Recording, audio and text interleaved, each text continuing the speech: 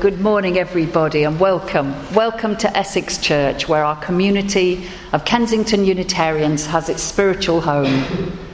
Ours is a community created by all who walk through our doors. We welcome you.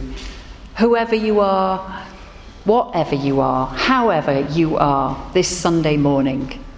For we are here to connect with something greater than ourselves, to put to one side perhaps our burdens, any grievances or challenges, our fixed ways of thinking and being, and instead to open ourselves up in this hour to the possibility of inspiration, of hearing perhaps a still small voice within, our inner wisdom that can encourage us to move forward in life, accepting what is, making the best of all that we've been given. Catholic priest Henri Nouwen wrote that we must learn to live each day, each hour, yes, each minute as a new beginning, as a unique opportunity to make everything new. Imagine, he says, that we could live each moment as a moment pregnant with new life. Imagine that we could live each day as a day full of promises. May this day, in some way, be a day of promise for you.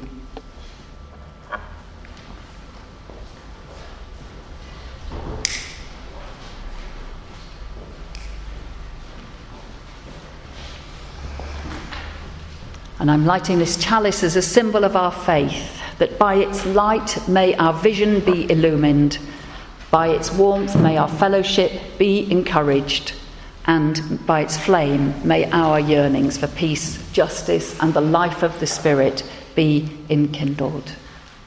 Welcome, everybody. A story of a magic peach seed.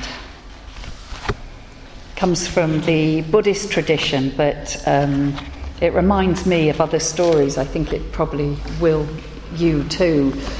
It concerns a young man called Han, who, because of a number of unfortunate circumstances in his early life, had become a thief.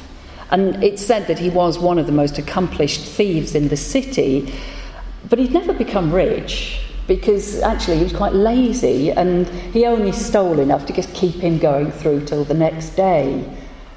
And then, as things sometimes do, things changed. He fell in love. He met a young woman. He had to tell her the truth. And of course, when she heard of his profession, she was horrified.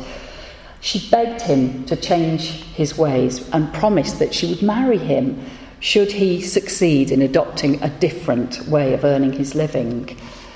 And Han was so deeply in love that he made that promise. But he did not have enough money even to buy a wedding ring, so he decided that that would be his last crime. He went out to steal a wedding ring. And maybe it was love that clouded his judgment and blunted his perceptions that day, but for the first time ever in his life, he got caught and was promptly thrown into jail, where he feared that he'd spend the rest of his days. This was a prison that nobody would escape from. Thick walls, barred windows, jailers who were young and on the case and never even opened the doors to pass the food through. No, just came through a slit in the wall. But he never gave up hope, Han. He told himself he would get free, but how would that be? And then one day he was finishing his meagre lunch of a kind of dried up sandwich and an overripe peach when he had an idea. Instead of leaving that peach stone on his plate to be taken away, he kept it. And later on he said to the guard, would you tell the king that I wish to see him on a matter of great importance, because I know a way to make him rich beyond his wildest dreams. He was no fool, Han, and he'd spotted that the king had a somewhat avaricious nature, and that was probably the only way to secure an interview with him. And sure enough, on hearing that a lowly prisoner had a way to increase his already abundant wealth, the king had Han brought before him. "Come on, tell me, what do you possess that will make me rich?" he said to Han. "Aha," said Han, "I have in my hand the secret of untold wealth." And he offered the king that peach seed. "A peach, though? "How could this possibly make me rich?" said the king. "Ah," lied Han. "This is no ordinary peach stone. It's magic, and it was given to me many years ago by a magician. When this seed is planted in the ground, it will produce a tree that will grow golden peaches." Said the king. "Well, if that's so, why didn't you plant it yourself?" "Ah, there's a problem," said Han. "In order to produce the golden fruit, the seed must be planted by someone who has never stolen or cheated. In my former life as a thief, I never had the opportunity to meet such an exalted person. But you, Your Majesty, you're different from other men. You're just the person to plant this seed and to reap its benefits." Well, the king, to give him credit, did actually blush at that point, because although he was more honest than many monarchs, he remembered that there'd been times in his past when he lied and cheated in order to secure some advantage to himself. And so he said, no, I can't accept your gift. You'd better give it to my Prime Minister. He's the most trustworthy man. And so all the eyes turned to that Prime Minister. But he couldn't meet their glances. Remembering how he'd once told some lies about a political rival, he murmured, no, I too am not able to accept that peach seed. What about the Chief Secretary? And you can imagine, it went on. Each one of them could recall incidents of which they were now bitterly ashamed and so refused. And at last a smile broke out on that king's face. "You're a very clever man, Han," he said. "You've shown us that you've been thrown into prison for your crime, but that our crimes have gone unnoticed and unpunished. Now, you may go free. Take your magic seed with you and lead an honest life from now on." And so Han left the king's presence, returned home, never stole again, married his fiancée, and do you know what? They lived happily ever after.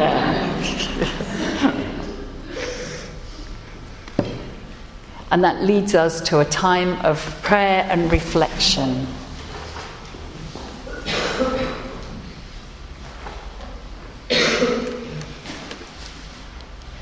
As I call on the divine spirit of life and love to be with us now and to bless all that we do and say together here today.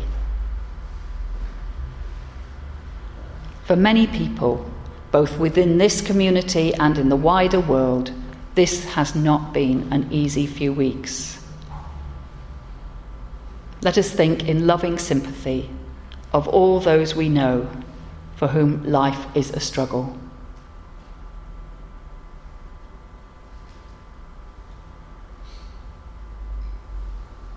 Let us think of our own struggles and challenges with kindness, and of all the times when we have been less than we would want to be. In order to survive, we humans build walls and create boundaries, both in our own lives and in the lives of our communities. Such boundaries help us to feel protected, yet they also separate us from others, and they create divisions. May all such walls be temporary and movable, with gaps for us to look through, openings that allow us to perceive realities other than our own. And when we think we know the truth, may we remember that it is only our truth, true from our perspective. May we be ever aware that there's more to this existence than we can ever know, and be therefore more curious and gentle travellers on the paths of life.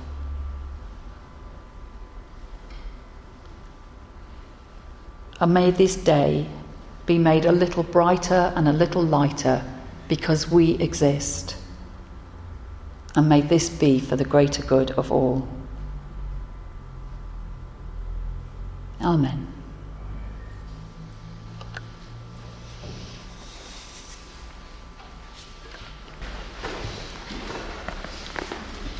And if you turn in this book now to number 634, there are readings at the back of the book. This is, we have just had Rosh Hashanah, the Jewish New Year was on Wednesday evening and Thursday morning. And this reading refers to that Jewish festival. And I'm going to suggest that we do this as a responsive reading, with perhaps the people vaguely on this side of the room doing the main print, and then we'll do the italics on this side. On turning. Now is the time for turning. The leaves are beginning to turn from green to red and orange. The birds are beginning to turn and are heading once more toward the south. Animals are beginning to turn to storing their food for the winter. For leaves, birds and animals, turning comes instinctively.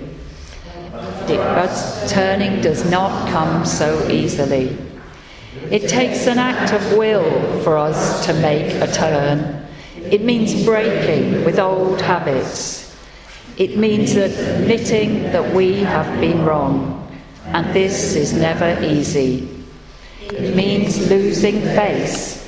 It means starting all over again, and this is always painful.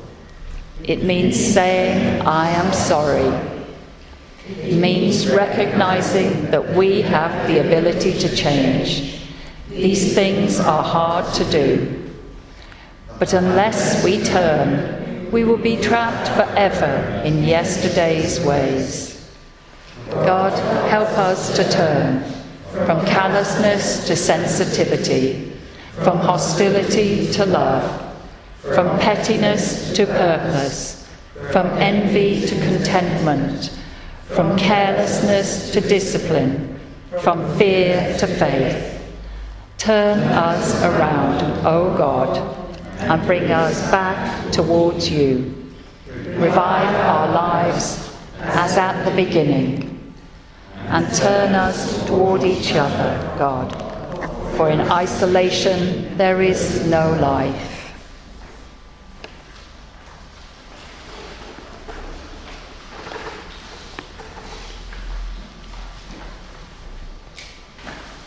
When people ask me if I like my job as a minister of a church, I usually point out that I'm being paid to sit upstairs in my flat and read books and think deep thoughts. Now, isn't that a pretty fortunate sort of job to have?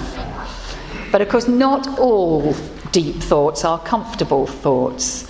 One of the tricky subjects that I find myself coming back to again and again is how we humans come to terms with our failures, of how we come to terms with having done wrong in life.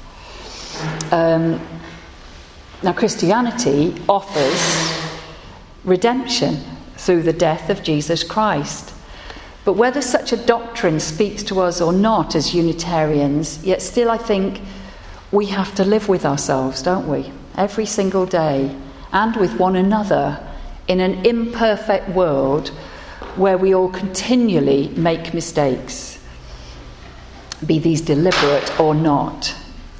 That story we heard earlier on of the magic peach seed tells of a thief who turns his life around through his own deep thinking, sitting there in prison. Did it remind you of the story of Jesus forgiving the woman caught in the act of adultery and saving her from being stoned to death? Such a simple but powerful command. Let he who is without sin cast the first stone. And we'll never know what happened to that woman after that day, but Jesus' intervention saved her life. It gave her another chance, the possibility of a fresh start. And fresh starts are being offered to young people and students of all ages all around the country this very week as new school and college years begin. Stepping into a local stationery shop this week nearly induced a shopping frenzy in me the other day. The sight of all those shiny stationery items designed to bring order to our lives. New pencil cases, new pens, new files and folders in lovely colours, all displayed in honour of the new college and school year. Now for me, these items represent hope. The hope that I will, even at my advanced age, start to learn how to file things in a way from which they can be easily retrieved.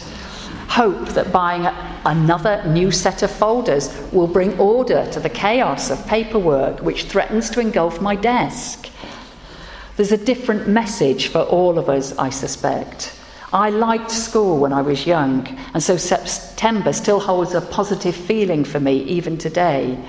But a friend who hated school described how the trip to buy a new satchel or pencil case or new item of school uniform filled him with dread at the end of each summer holiday, and how September has left him feeling anxious ever since.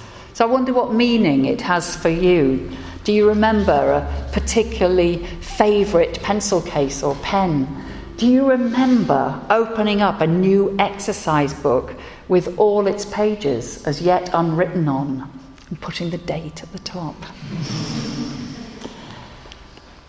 One of the other deep thoughts that I return to periodically is, it's a ridiculously simple one. It's the one that goes, life isn't easy, is it? It's quite demanding, just being alive. And no wonder then that we humans look for ways to bring order to the chaos so that we have some sense of actually where we stand in this world. And we create times in which we can stop and reflect, look back at where we've been and forward to where we want to be going. In our culture, we have our New Year's celebrations on January the 1st. The Chinese celebrate their New Year on the full moon that falls at the end of January or early February. And as I mentioned earlier, on Wednesday evening this week, the Jewish synagogue that meets here, Beit Klal Israel, we're here celebrating the start of Rosh Hashanah, the Jewish New Year festival. It celebrates the creation of the world by God. And Jews believe that God judges everyone at Rosh Hashanah. That is why Jews make their New Year a time for remembering the hurt that they may have caused family and friends or their community. They remember and then they do their best to make amends, to heal fractured relationships, to restore and to recreate. Rabbi Stephen Katz writes this about the Jewish New Year. At Rosh Hashanah, we're encouraged, urged, nay, mandated to play back the video of our year's contact with family, friends and community, and to express our honest regret and our sincere contrition for any times we failed to reach our own expectations of moral conduct and those of our tradition. For the Jews, this is a time of reflection and repentance in which all relationships are to be considered, including the relationship with oneself and with one's world. Rosh Hashanah is a wake-up call, if you like, a time to disrupt ourselves if we've slipped into any particular ruts. It's time to wake up, start anew. I don't know if any of you have ever heard the rabbi blowing the horn, the shofar. It's extremely loud. It's a ram's horn and it makes a remarkable noise, and it's blown 100 times to awaken people from slumbering ways that they may have slipped into during the year. Rosh Hashanah then marks the start of a 10-day period of atonement in which Jews seek to make amends, and this ends at Yom Kippur, the most sacred day of the Jewish year. In the life of our world community, it would probably be very healthy if we could create a new year, wouldn't it? And a new page, wipe a slate clean, come to the world's issues refreshed once more with new eyes and ears and ideas. But the world, as they say, is always with us. All we can do is keep rededicating ourselves to the task of making things better as best as we can. I think that's why it's good to be guided by inspirational people who are seemingly able to rise above the messy complexities of life and remind us of hope and possibility that come through commitment and determination. Back in the 80s, I met the South African Archbishop Desmond Tutu when he was touring Europe to gain support for the campaign to end apartheid in his country. What a warm and loving man he is, able on a grey November day in Sheffield in a small and dingy community hall to bring the campaign against apartheid to life for us and to convince us that it really was worth boycotting South African fruit and vegetables, worth writing letters to our MPs, worth demanding that the world community take action against a regime based on a frightening belief that some people deserve to be treated differently from others. And Archbishop Tutu has never stopped campaigning for one cause or another. He spoke this week, as did the Pope, Pope Francis, against a military intervention in Syria. Tutu said that the crisis in Syria can only be resolved by human intervention, not military intervention, and that we need to talk to avoid further bloodshed, not fight. In the face of such major global crises, it's easy, isn't it, to feel despair, to give up almost. Well, I think that the challenge for us is to hold the possibility of a fresh start, always in our hearts and our minds. We have little influence over world events, but we have a great deal of influence over our own lives. Each of us has this potential to view each moment as a new beginning. Arnold Bennett writes that the chief beauty about time is that you cannot waste it in advance. The next year, the next day, the next hour are lying ready for you, as perfect, as unspoiled, as if you'd never wasted or misapplied a single moment in all of your life. You can turn over a new leaf every hour if you choose. If we can hold this possibility for ourselves, then we can hold the possibility for the whole of humanity and indeed for our entire world. May each moment be a fresh start for us all. Amen.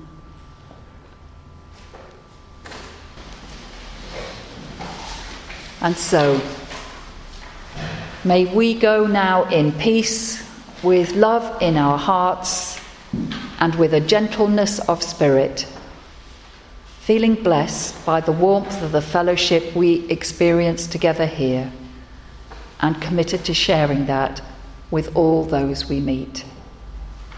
Amen. Go well and blessed be.